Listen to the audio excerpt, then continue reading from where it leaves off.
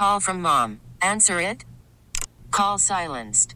Instacart knows nothing gets between you and the game. That's why they make ordering from your couch easy. Stock up today and get all your groceries for the week delivered in as fast as 30 minutes without missing a minute of the game. You have 47 new voicemails. Download the app to get free delivery on your first 3 orders while supplies last. Minimum $10 per order. Additional terms apply. Hey everyone, Jeremy Scheinwald here with another Smart People Should Build Things Venture for America podcast. This week we're excited to do something a little different, change things up. We're broadcasting a panel from San Antonio Startup Week, a 5-day celebration that was planned and executed by a Venture for America fellow. Look at some of the fun opportunities that fellows have. San Antonio has a vibrant startup scene and is one of 15 cities that Venture for America fellows live and work in. We're thrilled to highlight some of the lessons coming out of startups in San Antonio. In the startup world, failure happens, and who knows that better than a company founder?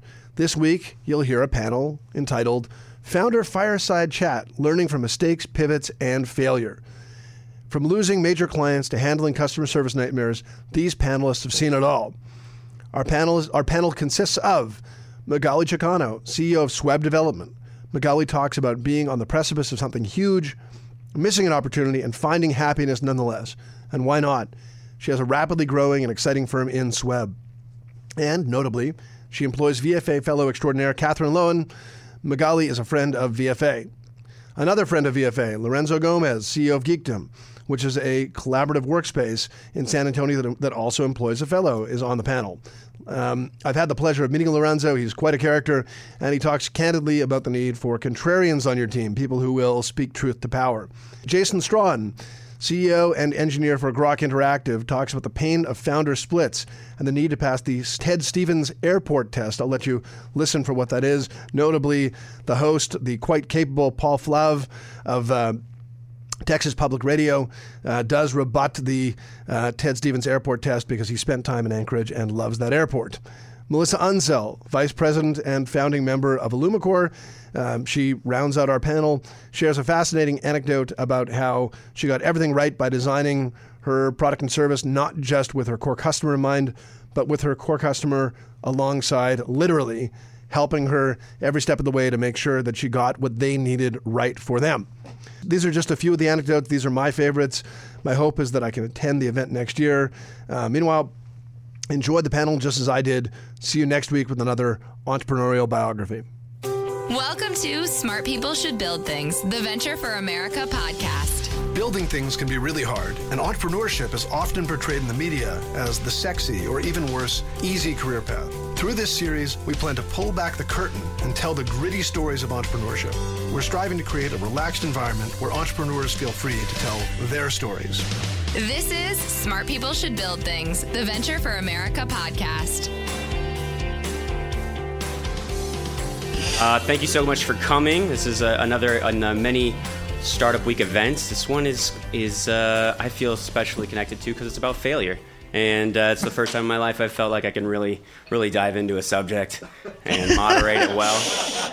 So thanks for being here for that. My name is Paul Flav. I'm with Texas Public Radio. This is called Founder Fireside Chats, Learning from Mistakes, Pivots, and Failures in the name of this session. I don't need to tell you guys that startups are hard. I'm sure you all know that. 9 out of 10 startups fail is a number I've read and had confirmed by several people I've talked to about this. In fact, a recent study from CB Insights showed that it tracked the progress of 1,000 startups from 2009 to 2015, so 6 years. All of the startups had been initially seeded with $500,000, and 3/4 of them no longer exist today. So only 40% of them were able to get a second round of funding. That's right. And about 22% of them were bought up or were offered an IPO, so they exited that way. And I think only about 0.9% have a valuation of, we're that unicorn status, that thing you guys are all chasing, that $1 billion valuation. So I don't need to tell you, like I said, it's hard. Does anyone have a guess as to the biggest reason why startups fail? Parking. No. Way down on the list, maybe. I don't know. 1%. Anybody else? So money. No, you're saying not enough customers. So product, market, valuation, the market wanting their product. That's absolutely correct. 42% of CEOs in their postmortems last year listed that as the reason why their company failed, was that their product was not selling. They did not have the right product, or it wasn't painted the right color, or whatever. The other was they didn't have enough cash in the bank. The last one was team. Their team, they felt, was not what they thought they needed to succeed. So the best thing about this thing is we get to rely on these people to tell us how do we not fail? How do we know when we're failing? Because if you knew it was a mistake, you wouldn't have made it. So let's welcome our panel. We've got Jason. If you want to start and just introduce all the way down. Sure. My name is Jason Strawn. I'm the CEO of Grok Interactive, also a co-founder of CodeUp. Lorenzo. I'm Lorenzo Gomez, and I work for Geekdom. My name is Magali Chocano, and I'm the founder of Sweb Development. Good evening, everyone. My name is Melissa Unsel, and I'm the founder of Illumicore. So, now we know who you are. That's great. It's going to get real intimate, I think, tonight. Yeah, it is. You're going to tell us some things that maybe, you're embarrassed about. This is why I'm glad I'm on this side. I chose to stand away from the table. So we know that it's hard to fail. We know something about why it fails. Jason, I asked you this. We did a little pre-call last week. I asked you this on the phone. 9 out of 10 startups fail. Do you believe that's true? Absolutely. And you said, actually, I think it's actually higher, right? I mean, it's probably, those statistics are coming off of startups that raised at least $500,000. My mic's falling. But you think the people that go out and take a stab at this, it's probably much higher than 9 out of 10. And so I guess the question is, and I'm going to go, Magali, to you, because I know a little bit about your backstory. How you had a real hit on your hands. Your company had created something, and maybe you can tell us a little bit about that, and then what happened next, and then we can talk about why. Yeah. So I had no funding and bootstrapped my entire operation, and actually had created the first online platform to build your own iPhone application in 2009 called Sweb Apps, although the mother company was called Sweb Development. And so I just had that idea and did it and then launched it. The only really smart thing I did was hire a great PR firm out of San Francisco. And they launched me basically to stardom, and then I didn't know what to do with it.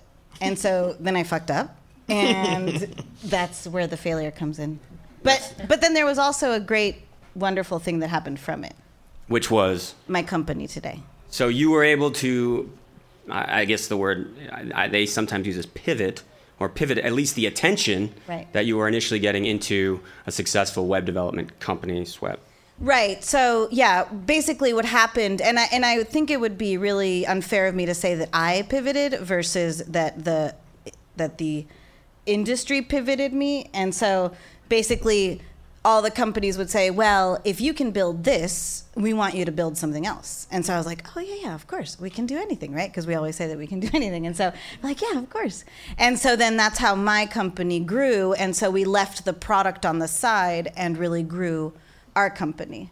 And so the enthusiasm you have for, that CEOs are wont to have, they need to be always projecting success. Yeah. So at what point did you think, you know what, this is not going well. This is not succeeding. And how did you deal with that? Well, it was funny because we just recently, actually just a few months ago, shut it down. And it was more of an emotional attachment on my end. So my team members were like, look, we need to let it go. And I was like, no, it's my baby. This is what we're going to, And I was like, then they were like, no, but we can't support it. And I was like, I don't care. And, you know, I mean, really, I mean, I was just a 2-year-old screaming. And so finally, you know, my VP of product development said, look, I'm not going to maintain it for you, so you figure it out. And I was like, okay, well, that's good. Then we're going to have to shut down. So, I mean, that's how it went down. It wasn't a product that was making us any money at the time, but it was a wonderful marketing tool for us for many years. So was there ever a moment when you were thinking to yourself, okay, this is not working, and I need, yeah, or was no, it just course. like, oh, there's all this other business over here, let me chase that? A million times. I mean, as soon as like a million times. So when we developed the product in 2009, there wasn't responsive design in web. So you had to build to have any apps, you had to build your own. So there wasn't a system like mine. So I actually democratized the ability to have people build their own apps. It was totally revolutionary. Plus built a CMS that you could change all your content online, like right there in real time. That didn't exist. And so, but what happened is that technology, obviously, and everybody knows, moves so quickly. We had a lot of investors interested. I mean, I had like calls from Bain Capital. I was like, and they were like, we're a VC funding firm. And I was like, what's VC? Like I was that level of ignorance. And I couldn't respond. You know, I had my brother who was a banker on the other line, like, oh, what is he saying? I'm not too sure. Okay, let's figure it out. Like, it was that ridiculous. Like, the chances I had. Like, I think back now, and I'm like, whoa, this could have gone very differently for me, And what, if you had like, say, your brother on your management team from the beginning, do you think that it would have gone differently? Yes, I think it would have gone differently, but I also think that the industry has changed so much since the idea came out that web has really changed the way that we see mobile applications today. Mm-hmm. And it would have been fine, but it would have been something that, in a way, I don't regret it at all because my company today, which I love, wouldn't have been formed. Right. And so today I'm much more happy with what I'm doing than I think would have been like maintaining a product. Well, I'm interested in diving. I'm going to ignore all the part you said after, yeah, maybe it would have gone different if it had a different team, because I want to focus on team and how important it can be because it's listed as, the number 3 reason. So Jason, you work with some startups, you've done some mentorship. When you look at a team, what brings you red flags? Wow, that's a great question. Thanks, and my mic continues to fall. I'll fix that. I mean, definitely there's got to be some cohesion between the team. I think the worst thing that can happen to a startup is co-founder divorce, right? Like when the co-founders split, there's usually nothing left. So you have to make sure, the thing that Girdley talks about a lot, and I like the way Michael puts things into perspective, is when you're talking to somebody that's either going to be a co-founder or a key person in a team, I think ask yourself, what would it be like to be stuck in the Anchorage airport with this person for 7 days, right? Like, could I stand being locked up with them? Because you're going to be practically married throughout that startup. You're going to spend more time with your co-founder than you probably do with your family, at least during parts of that startup cycle. So I think the other thing that's really important is to make sure that people are a good fit in those key person roles. And I mean a team fit. Because I think skills can be learned, skills can be acquired. They need to have the basic skills necessary. But really having that fit-in factor is much bigger. Again, it goes to the point that you're going to be stuck with this person for a long time. If they don't know, a particular part about accounting or marketing or whatever, there's a book to go read on that. But there's not the book of being like, don't be an asshole. I would have bought it. I would have owned several copies for sure. Well, I guess, so you're saying, is it just a person first of all, Ted Stevens International Airport in Anchorage, Alaska is a beautiful airport with free Wi-Fi. So let's not go there. Let's just not make assumptions about Alaska. But I'm interested in your idea, because I mean, when I think about that, I said to you, you were on the phone call first last week, and I said, hey, Jason, you know how I know you're an engineer? And you said, what? And I said, you submitted the shortest bio of anyone on the team.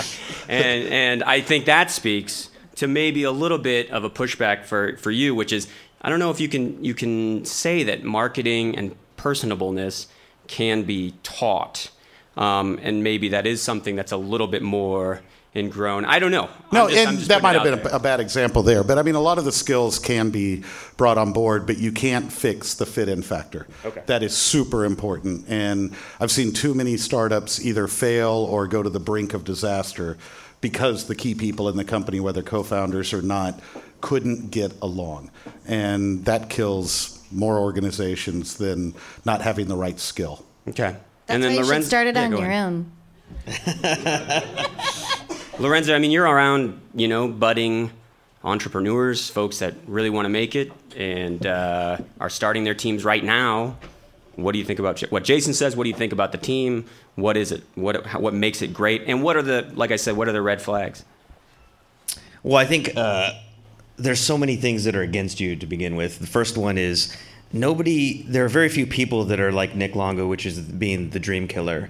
And I think everybody needs someone that you can deputize to speak truth and really be critical, because your friends are going to tell you, dude, it's a great idea. Even when they think, when in the back of the mind, they're going, I would never download that app, bro. And your mom's going to tell you you're handsome because she has to tell you you're handsome. And she's going to tell you that your app is awesome and that you've got a great idea. And so most of the people in your network are going to try to be very soft and gentle with you. But you have to find the person that will say, I love you, but there's nothing there, or you haven't really thought about that, or no one's going to buy that, or try to go sell that to someone. And I think that getting past that, to me, that's one of the red flags, is if all you've done is asked your circle, to me, that's a red flag. You have to go beyond your circle, and you have to have someone who you've deputized to really rip your idea apart. So that's one. I mean, I will second what Jason said about chemistry, because there's, you have chemistry and you don't. And I've been a part of a very destructive founder team where that was really the main reason we decided to shut it down, was because the founders, it was just so poisonous that you didn't want to be around it. And really, the founding team sets the tone for the entire company. It all starts at the top and it rolls down. If you talk trash about your co-founder, all your employees see that talking trash is the way to do it. And so there's a lot of things that you have to really start you have to start on the right foot when you're starting it. So to me, those are just two red flags that I see in the ecosystem. Welcome to Play It, a new podcast network featuring radio and TV personalities talking business, sports, tech, entertainment, and more. Play it at play.it. This is Smart People Should Build Things, the Venture for America podcast. Melissa, I haven't talked to you yet. Hello. Tell us what Illumicore does, and I want to talk a little bit about market and how to go after a market, and how you make sure, like he said, you want to make sure your product is needed. You want to make sure that your product, someone has told you that it's valuable. You guys went after a very specific market, and it was after a lot of rumination. So tell us what it does, what it is you do, and who you go after. And Sure. I think we have a unique story because we've been in business since 2000, Illumicore has. And to keep it simple, we basically manage electronic data that goes through litigation. So we have this fancy, enterprise software system, software as a service. It's really big and serves a really niche market. But I'll tell you, we, being in business for 16 years, we've really experienced some immense challenges and some immense successes. One of our challenges really started back in 2011 when we lost one of our biggest clients. They were over 70% of our revenue. So first mistake, don't have one client that is over any 50% of your revenue at all. A big mistake. But no, we lost a client, and that actually made us take a step back. And we had an opportunity to evaluate an opportunity for growth. And we actually consider ourselves almost like a restart, because what we've done, which Paul has alluded to, is we actually found a feature in our enterprise tool set that allowed us to spin off an additional product. And that product is a redaction tool that basically secures and privatizes your personally identifiable information, such as social security numbers, account numbers, email addresses, right? So we're protecting personal data. And we learned that we had an opportunity to really go beyond the legal market, right? We are legal experts, and we are experts at manipulating data. We can handle unstructured data. We really excel at that. And so we thought, all right, let's make a product, and let's do, kind of alluding to what Magali experienced. Her experience was completely opposite. But what we did is we took a product and we decided, and this took months. We took about 3 to 4 months and finally had this aha moment of which we decided we can really empower paralegals, because paralegals are the law firms in the people in the law firms that are performing the redaction. They're mostly women, and they're typically unempowered, right? They have hard jobs and long hours. So we took that market, and here we are, an enterprise SaaS business, morphing and adding a philosophy of our business that's a product company. That's a pretty bold move. That's something we've never done, something we've never navigated before. So we put the product online. You can go online and download it right now. We launched an ad campaign, and I will tell you, that is the hardest thing I've ever done. Not having experience in that and really finding the opportunity to get early adopters was really interesting for us. I will say that when you're building a tool or a product, we talked about in the beginning not having sales, one of the number one reasons to fail. You have to build what your customers need. You cannot build what you think your customers want or what you think they need. You have to get out there and really know what they need and what they require. That's one of the things we actually excelled at. We got out of the box. We actually enlisted a local paralegal focus group from some of the biggest law firms in town, and they actually helped us build our tool. They looked at our enterprise software and said, we want these 4 or 5 features to be in a desktop tool that we can use. That was a great exercise for us. We built a product that those people needed. What's important to note there is no time was wasted. We didn't waste time building a functionality that we thought or assumed would be needed. So we launched the product. We have our early adopters. We did a good job at adopting the paralegals. But then we got to a point where we really wanted to scale, and we reached really a block. If you are, I'm a big fan of a book called The 4 Steps to Epiphany, and I used that a lot because it really talks about finding your product market fit. And it also talks about this chasm. So when you launch a product, when you launch an app, you always are going to have these early adopters or these people that want to be the first to use your technology. But then to reach the mainstream market, that sweet spot where you're going to get revenue and make revenue, you have to cross a huge chasm. And that's where Illumicore is right now. We are in this crux of trying to cross that chasm, and it is difficult. And you have to get to a point where you can really do that. So building the tool, not wasting time, really learning from the clients was extremely important for us. So right now you're at a pivotal moment. Mm-hmm. I guess I want to know what is the chasm? Like, what is it that you need? Just hitting the mainstream. It is. And what do you think it's going to take to hit the mainstream? It's cultivating and validating the customer, and then basically building a scalable, repeatable online sales process. And we have not hit our sweet spot there yet. And is there anything that you think, golly, if I had $1 million and I could do X, you would do right now to kind of push that? Absolutely. Would it be a team member? Would it be, like you said there was some, launching that ad campaign was something you weren't experienced with. Mm-hmm. Would that have been something that, like, you would have said, fuck, get somebody in here to do that for me? Absolutely. Not on the air, so I can cuss. Absolutely. So, even though we're a 16-year-old company, we've been as small as 4, as big as 14. Right now, we're 6 people. I would love to have a digital marketer. That's like, they are just there, like the growth hacker, right? Just get in there, talk to the people online, and make it happen. I'm interested in getting your perspective on this, Jason. When you listen to her talk about the level of, thoughtfulness that went into the product, and not just within their core group, but out there. Is that what you're preaching to the folks you talk to, or is that even above and beyond what you're talking about? No, I think it's, a perfect example of what you should do. Like Lorenzo was saying, we started out, the worst thing you can do is just go to your beer drinking buddies and your family, because they're going to say, yeah, your app's awesome. You got the next Facebook Uber killer. But actually going out and doing some customer development, talking to the people that could potentially be your actual customers, the people that would pay the $3.99 on the App Store, or the $500 off the shelf, or whatever it is you're trying to market or sell. They're going to be the ones that tell you, like she said, what the 4 features are. One of the biggest challenges I have when we're either mentoring a startup or taking one on as a client is they say, well, here are the 17 features that we have. They're going to make our app awesome. And it's like, that's great. Pick 3.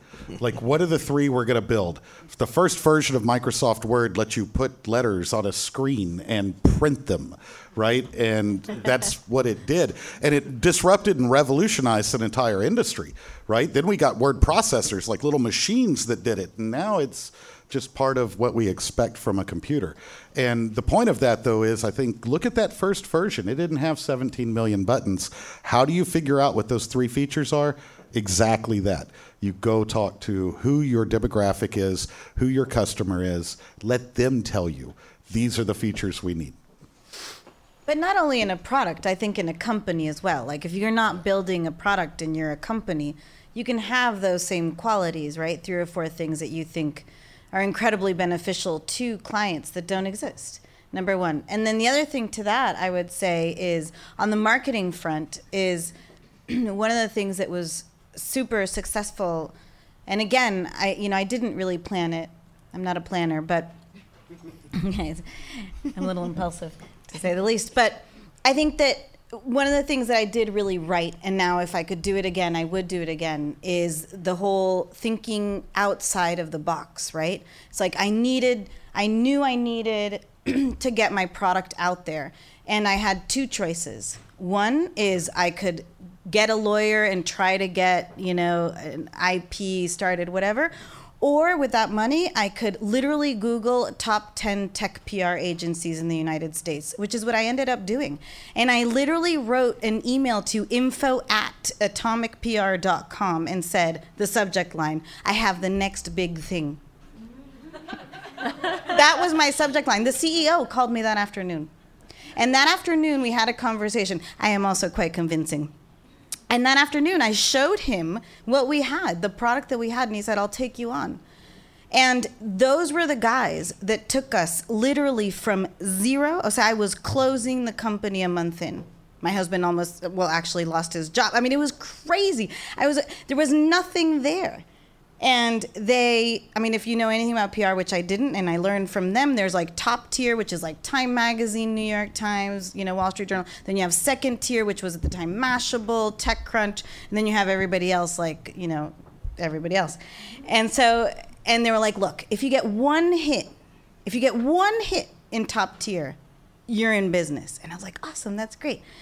We got 12 hits, of which 11 wrote about us. I mean, I was literally flying to New York like 3 times in 2 weeks to get interviewed by damn Oprah magazine, Time Magazine, Wall Street Journal, Business Week, Fox Business News, ABC News. I mean, it was insane. So when I tell you that we went from 0 to 100, that 3-month stint and $20,000 took us from 0. So it didn't.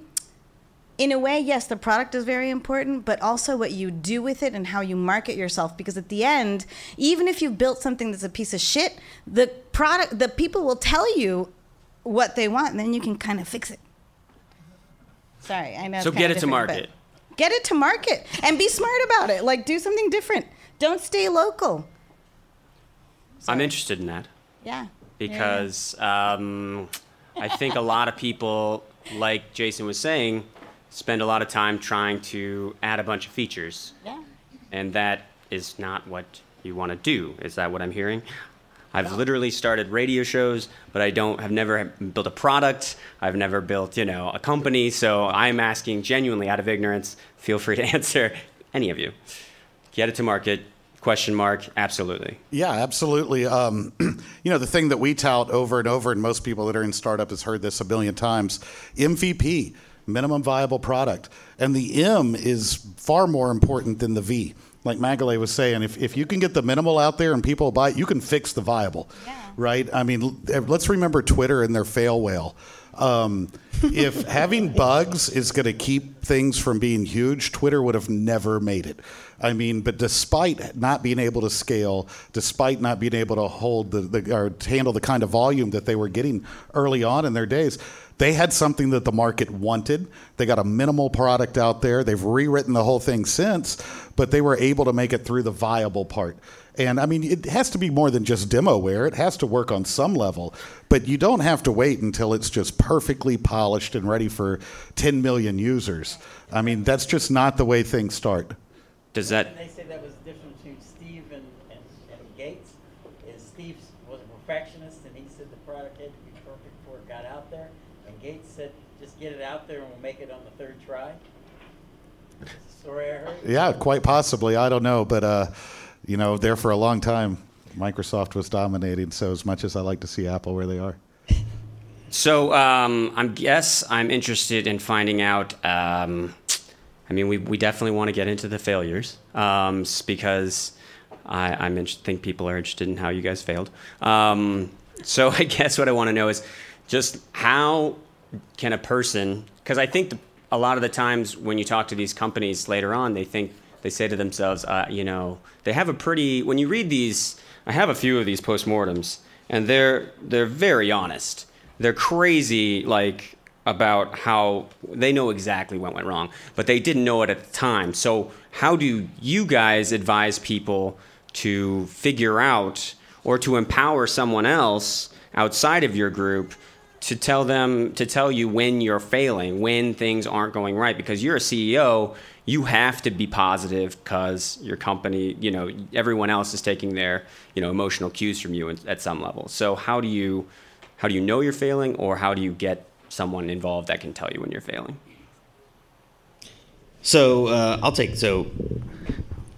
quick summary on my failure. I love it. It's my badge of honor. It was a startup. So I left Rackspace to go to an SEO startup called City Voice, and I was one of probably the first 100 rackers from the original days that left to try it again. And I remember we took a huge amount of ridicule.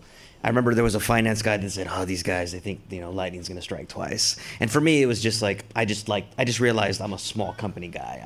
I just was not built for the bureaucracy of a big machine, and I didn't care. So we went to this company, and I was there for about a little less than a year. And when I entered the company, we were $2 million into a $3 million round. And so we had about $900,000 left. We were burning a lot every month. And the CEO and I, who is a good friend of mine, we set some revenue goals, we set some churn goals, we set an NPS goal. And NPS has always been my way of validating your product. It's would you refer someone, would you refer my product to someone, because you're putting your reputation on the line. And so it's just a really helpful tool. So we set out, we kicked butt, we hit every single goal that we set out to hit.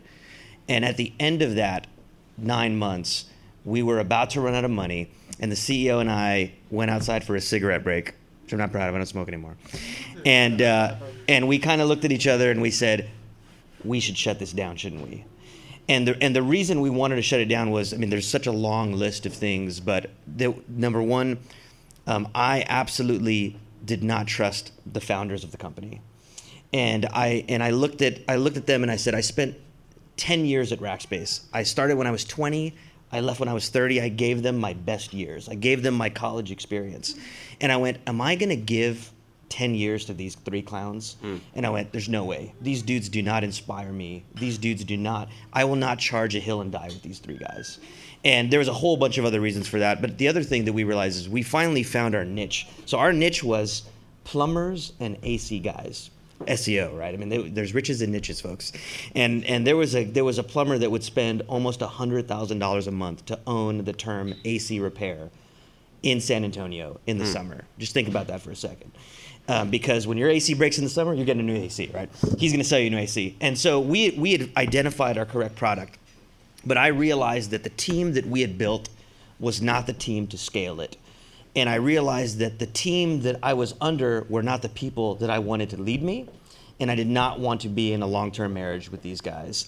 And we had some of the original Rackspace investors that were waiting to give us money. As a matter of fact, one of the original Rackspace investors was a customer of ours, and we were totally killing it for him. And he loved us, and he kept saying, "When can I write you a check?"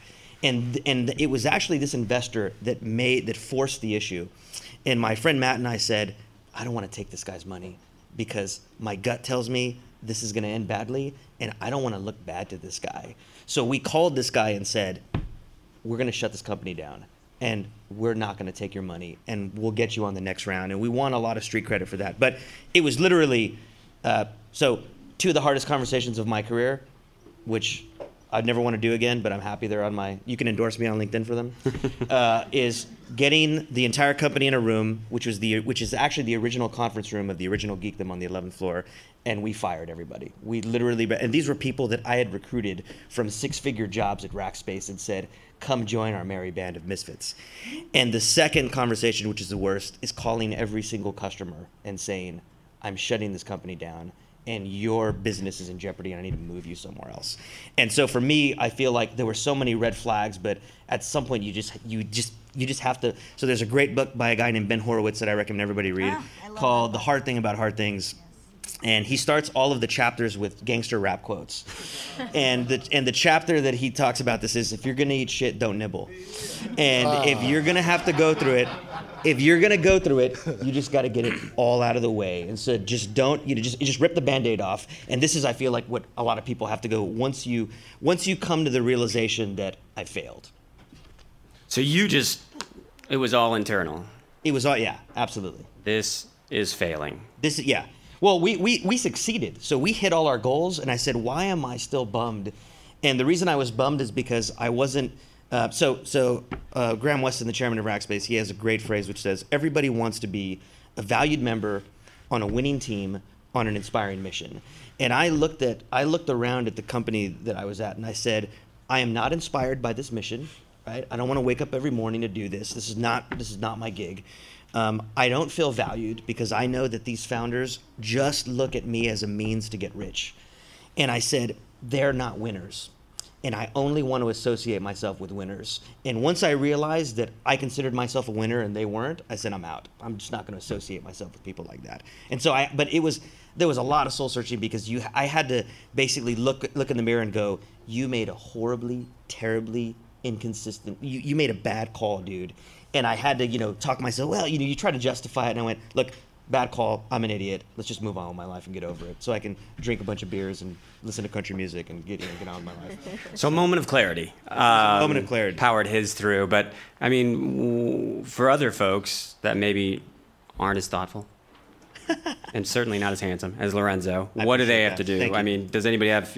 Yeah, I have a comment that's more of looking at it from like a holistic company perspective and not so much internal. Internal is extremely important, and Lorenzo just told a great story, which is very important, but also looking at and coming to the realization of how many pivots or iterations you actually have and can make is your runway for a business, excluding capital.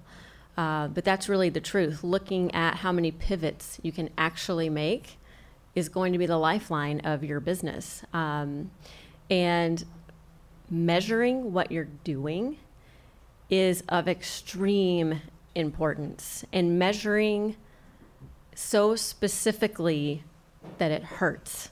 At Illumicor, we really use a method of kind of empirical testing. We actually use, I got a biology degree from UTSA. I'm a science nerd at heart. I love technology, but I'm so thrilled that I can use a scientific method to actually run experiments for our company, and that is what we do.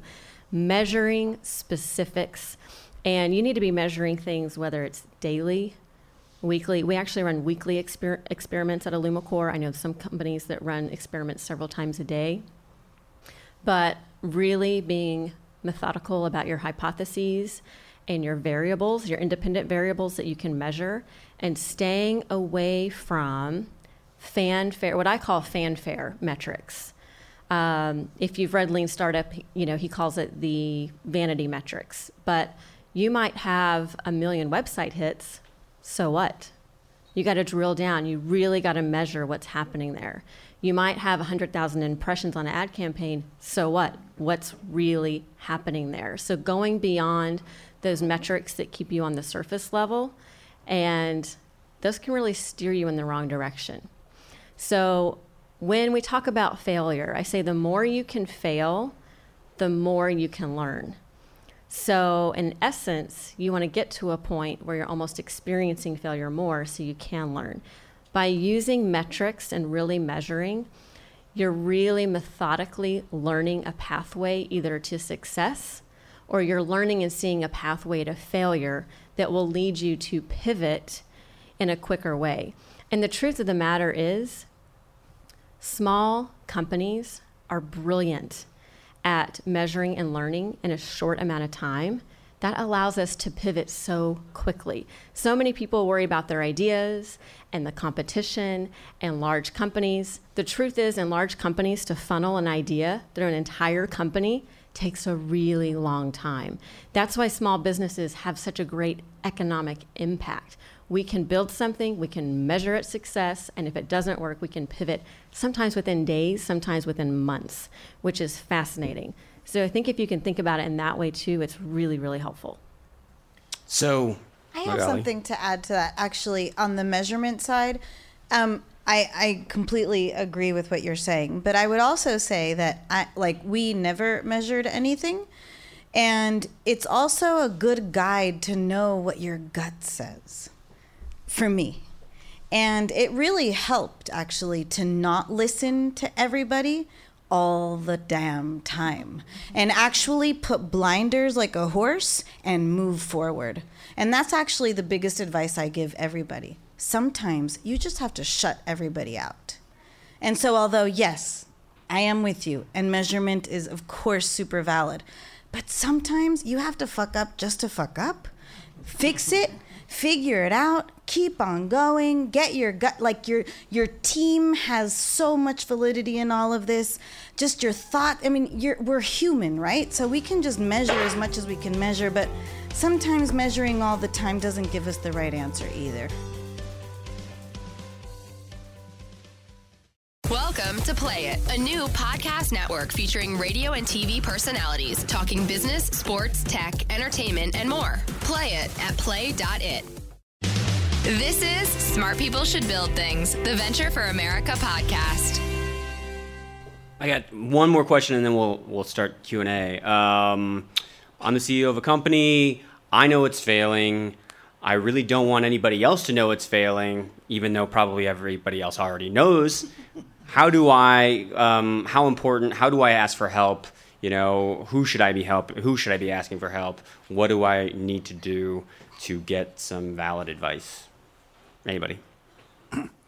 Well, I think the first thing that you're going to have to do is get over not wanting anybody else to know that you're failing. They're going to figure it out eventually, right? I think, the big thing that founders have to realize in a startup is that company that you envisioned when you're sitting in your apartment, with the co-founders eating Cheetos, whiteboarding, going, this is going to be the greatest thing ever. Your company's never going to look like that, right? Never, ever, ever. In fact, it's probably not even going to try to solve the same problem. It's probably not even going to have a similar name or the same customer base. And that's why pivots exist. I think that the thing that I would tell that particular founder is you have to embrace change or you will fail. And that whole idea of fail fast, to me, is the worst advice you can give somebody. Failure hurts when you shut down a company. It sucks. There's nothing that's worse that I've experienced anyway. It's like losing a loved one. It's much better to make some changes, to pivot, to try to keep the good parts that are there, the team, and move forward. And to do that, you have to be honest with yourself and with possibly your customers and with your team and say what's happening's not working. That thing that we whiteboarded out and thought was going to be our company isn't going to be the dream. But look at all these other things. Look, we have this redacting software that's awesome. Let's spin that out. Let's identify the things that work. I have a parent company that can then benefit from all the exposure. Whatever it is, there's always a silver lining.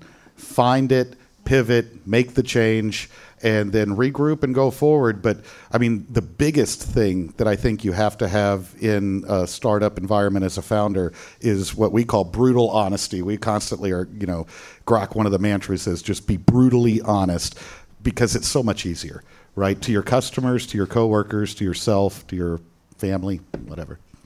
So I'll plus one everything Jason said. I think it's a great illusion to think if you're a founder or a CEO that nobody can figure out what's going on. It's like parents fighting and thinking the kids don't know what's going on, right? You're like, your parents are fighting and it's awkward and it's just awkward, right? They're fighting.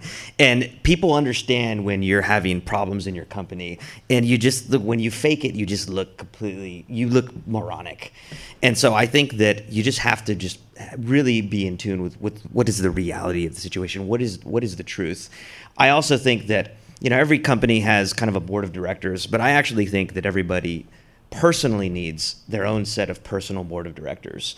Like, going back to what I said earlier, there are 2 or 3 people that you've deputized to speak truth in your life that will know they'll give it to you straight and say, you're totally self-deceived. You think you're better than you are, and you just need to know that with love, because there are certain people that you'll allow to speak hard truths in your life. Like for me, it's not my family. I won't allow anyone in my family to speak truth in my life. There are people, because they just know me, and it's just weird, right?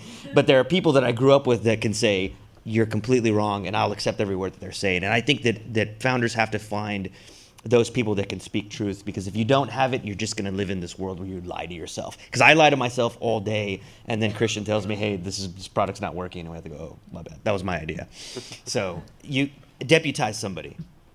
Yeah, I think I would say the same. It's like having your personal go-to people, for sure, has been incredible. But I would also say that for us, or for me specifically, it's been opening up to the team and always being super, super transparent and honest. And because your team is much, or at least my team is much smarter than I am, for sure. And so getting their advice, their feedback, and how to get it out of where it is, because I'm stuck, but they're not stuck. So I love being able to bounce that off. I want to take my answer back and take Magali's answer. All right. Oh, we retract my. Oh yeah, I'll edit it out. Anybody else want to touch that before we go to the crowd? No. Does anyone have a question? Would they like to raise their hand or just shout it out? Christian. How do you make sure that you don't make that same mistake twice, right? You have all the knowledge that where you made a mistake in the past. And I think there's nothing worse than tripping on a rock twice, right? You're like, I should have known it was there. Like when I came on the path, I should have known that happened. How do you make sure that doesn't happen now, right? Because I don't think you guys want to go back like who you are now and then change what happened in the past, but you definitely want to make sure it doesn't happen. Is it just the board of directors, or you have to check yourself inside? How do you guys do it? Well, honestly, that rock then changes into a big grassy knoll, and you trip on it anyway because it just changed form. I don't think that in my case, I feel like it's not like you're never going to make a mistake again. It's how it transforms and how you adapt to it and how it hurts you the next time, and you pick yourself up and keep on going. That would be my. So I'll add something to that. I think the reason that Startup Week is so valuable is that being in community with people that are going through a similar experience is actually very important, and it's an important part of the journey. So let's just take conflict. Telling someone that they're bad at their job, nobody's good at it, right? And if you're good at it, you're probably kind of messed up in the head, and you're the sinister person that really doesn't belong in community. So it's, every manager that's had to fire someone has waited too long to fire them. That's just the way it is. By the time you realize you got to fire someone, you're already 6 months to a year too late. It's just the way it is. And everybody repeats that mistake. And so I think that one of the things you have to do is you have to constantly be searching for tools, tricks, books, right? People that have done it better, people that have a format for giving feedback right away, and just constantly devouring that content and and putting it out in the field and going, okay, this one doesn't work for me, this one does. But I think that you can never really stop searching for tools and tricks and tactics and books that really just sharpen your skills. That's my story. Go ahead. Yeah.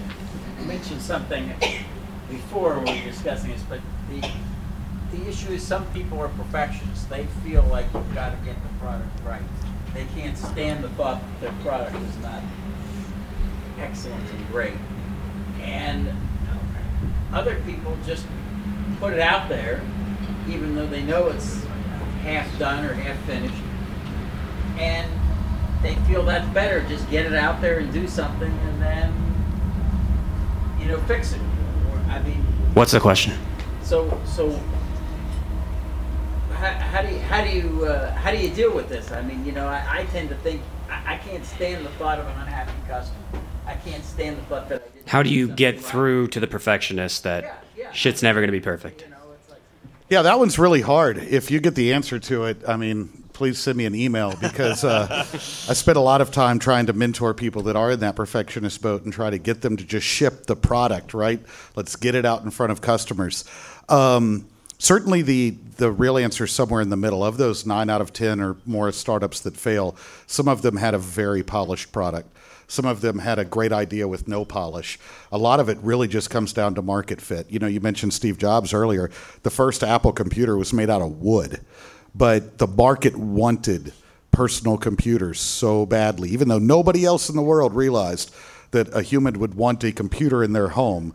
This wooden box started selling like hotcakes and eventually became the gorgeous aluminum laptop that we have today. Certainly there's other, if you're going into the luxury car market, you probably, if you're a startup, if you're Tesla, you want to release a 6-figure car to be able to get out there and find that right person. So I think it depends on the startup that you're creating and whether or not you have the market fit. But I still think that the majority of those 10% or less that make it, they got there by getting to the market early with a product that really fit, was really adopted. And then it's also much easier to raise the funds to go make that polished product or to get the revenue required to do so. And so sometimes it means putting a keyboard in a wooden box and selling that first. Later. That his first product was, I saw pictures of it. Anybody else? Anybody else? Other questions? Yeah, you. And then we'll go back to you. Going back to your point about measuring everything, how do you prevent a culture going that's just focused on doing it for numbers? Chasing numbers. How do you prevent chasing numbers? Yeah, that's a great question. I think it would start with whether it's you or someone else in your company that can exemplify an example of really digging into those numbers and showing what those really reveal. And sharing that honestly with your team, right? I think you always need to have an environment where you and your team can do what I call interrogate reality.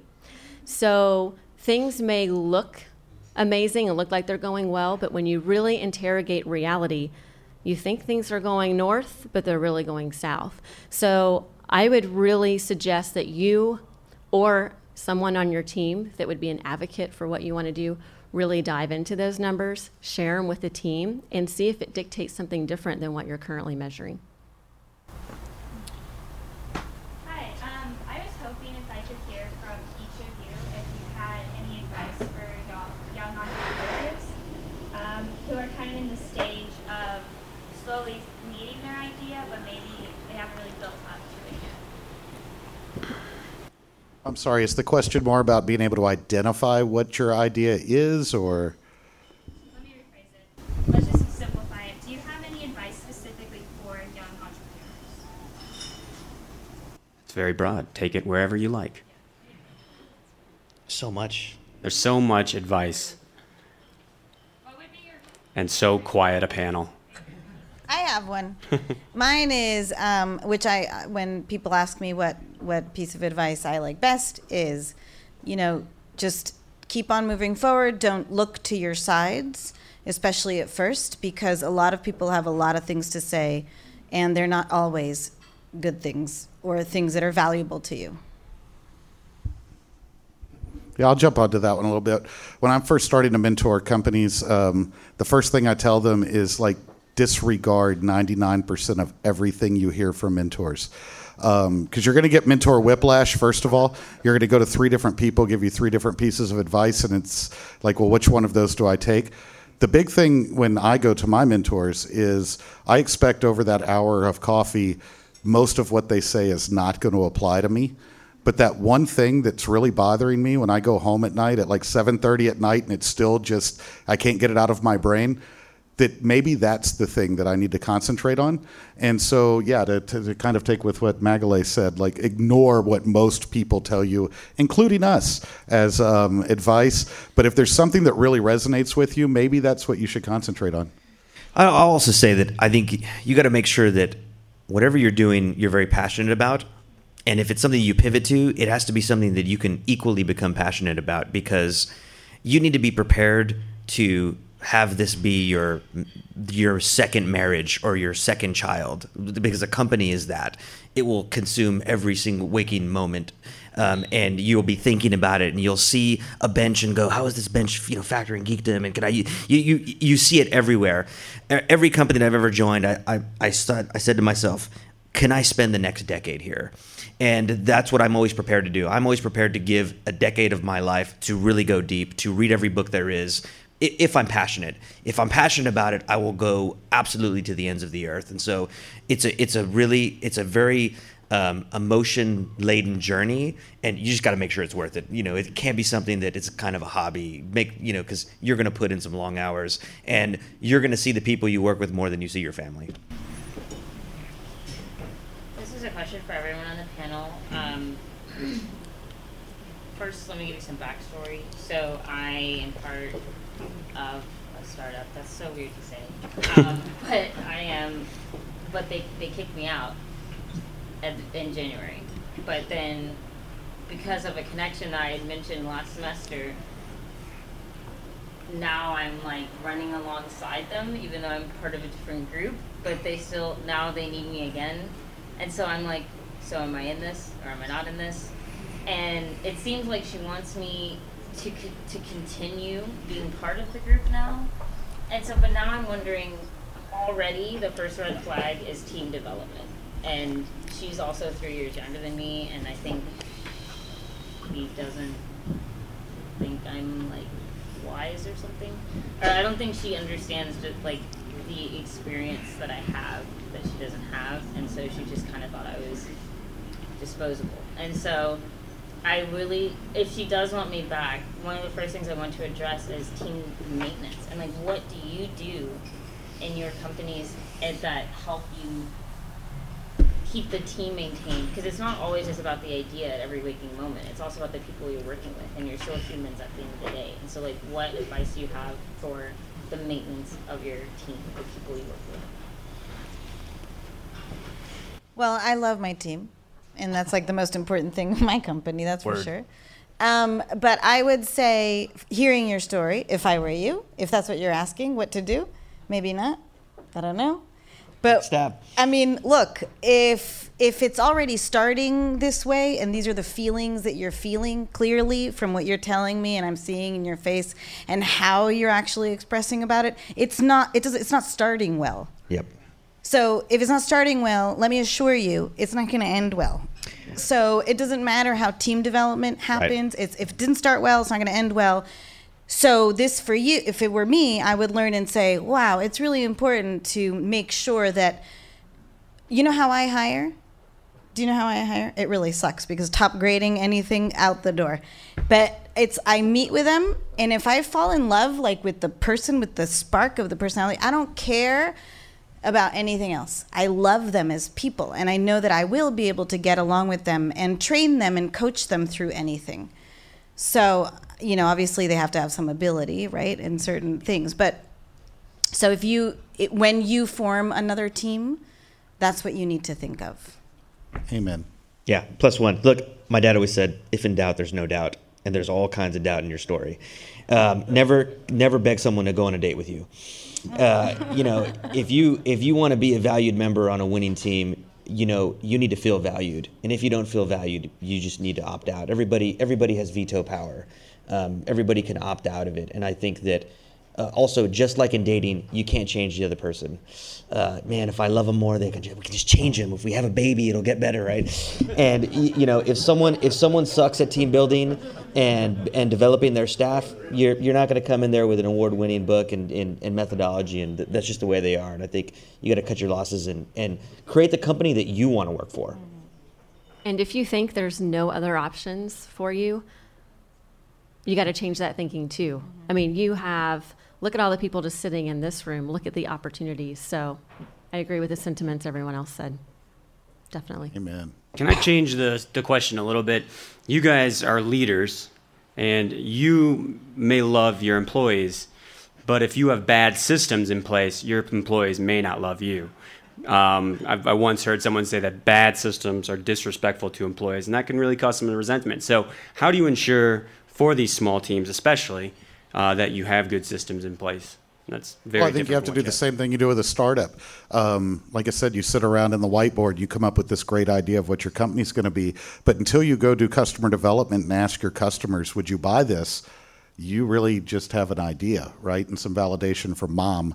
I think you have to do the same thing with your team and your employees. You have to sit down with them and say, are you happy? What makes what can we change to make you happy? What's wrong with the picture? What can we do to make the picture better? If you're not doing development with your team, then and you're ignoring their needs. It's the same thing as ignoring your customers' needs, and those end in the same result. You'll be part of that 9 out of 10. Any other questions? Yeah. Tex. Oh. Lorenzo, you talked earlier about if you're really passionate about something, you'll dedicate 10 years of your life to it minimum.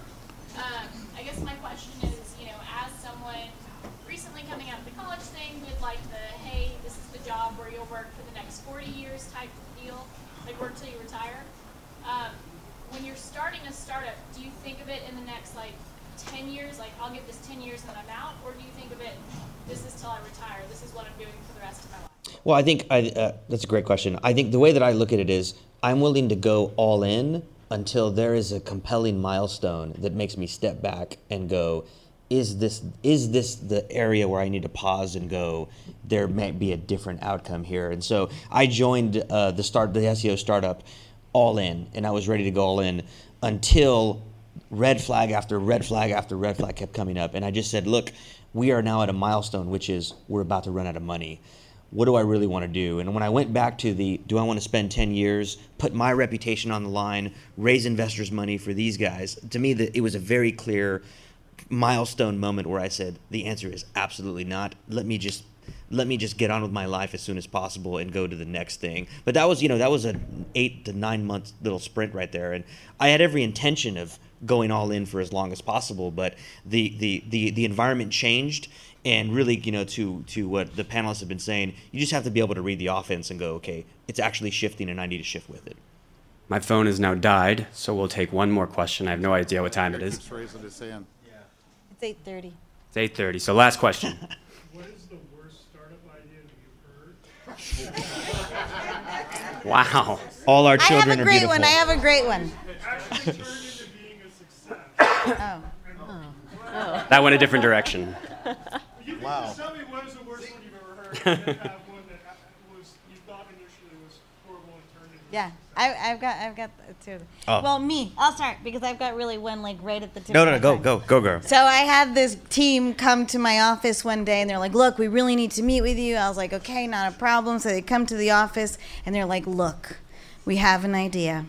I'm thinking it's like a social media platform that shows a lot of pictures, and you can put pictures up, and then you can create boards, so awkward. Boards." And I'm thinking, I know they're fucking with me because it can't be true that they're telling me they're doing. And I'm like, okay, there must be something else here. What's the catch? And so then we finished the meeting, and they're like, and I'm like, have you seen Pinterest by any chance? Do you know what Pinterest is? So I literally I grab my computer, I show it, and I'm like, they're like, that's it. They stole our idea. Yeah, that's it. Yeah, that was funny. Did they cry? It was sad. I break people's, I Yeah. really hurt people's feelings all the time, Yeah. but it's okay. I mean, you have to, right? You have to. And then another one that was actually a terrible idea, but then we ended up actually creating it into an incredible idea, and we're really excited about, is this product that they wanted it to like be this sort of like branding, self-branding tool. Like, again, everybody wants to do like social media networks, and we ended up doing something incredibly cool, and it's not launched yet, so I can't really talk about it, but it's going to be launched soon, and I think it's going to be a tremendous hit. So I have two short, quick stories. The first one was, they're both Rackspace stories. So in 2004, we had this company that wanted to do online videos that was funded by Sequoia come up. And at that time, we had a really big customer, an Israeli company called MetaCafe that did videos. And so we got a call from Sequoia because they had funded Rackspace, and they said, hey, there's this new company called YouTube, and they need 20 servers online overnight. And we were like, video online? These guys are so late to the game. They're totally going to fail. And so we put 20 servers online in downtown San Antonio, and like the next month they doubled, and then they doubled. And I was in London at the time working there, and I said, who is this company that just keeps doubling their revenue every month? But at every person at Rackspace was like, video online, these guys are so lame, they're so late to the game, they're totally gonna fail. And the second one was a customer that I used to manage, and they and I've heard the story, my staff has heard it ad nauseum, and they were in the online dating category. And when I saw their website, I was like, this is the dumbest idea I've ever heard in my entire life. But they paid an obscene amount of money. And so here it is. I'm single and I own a horse, and I want to meet someone else who's single and owns a horse. EquestrianSingles.com. And they paid, I'm not even going to tell you how much they paid us. They were swimming in cash like Scrooge McDuck. And I used to sit there and watch their, almost 50 server configuration just grow every month. And I was going, how are these guys doing it? But there's riches and niches. Why did you two make it over the others? I have no idea, to be honest. That's a great question. I should actually know the answer to that, and I'm ashamed that I don't. All right, we are done. Let's thank our panel one more time. Cheers. I think they still have beer, so go do that. All right. A lot.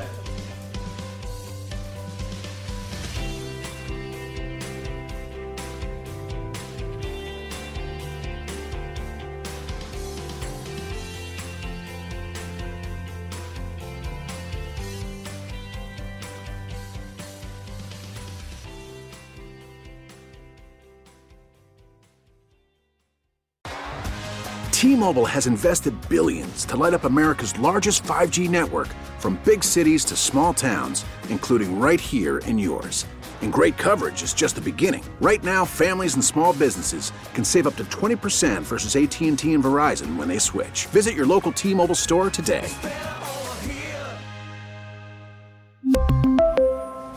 Plan savings with 3 lines of T-Mobile Essentials versus comparable available plans. Plan features and taxes and fees may vary.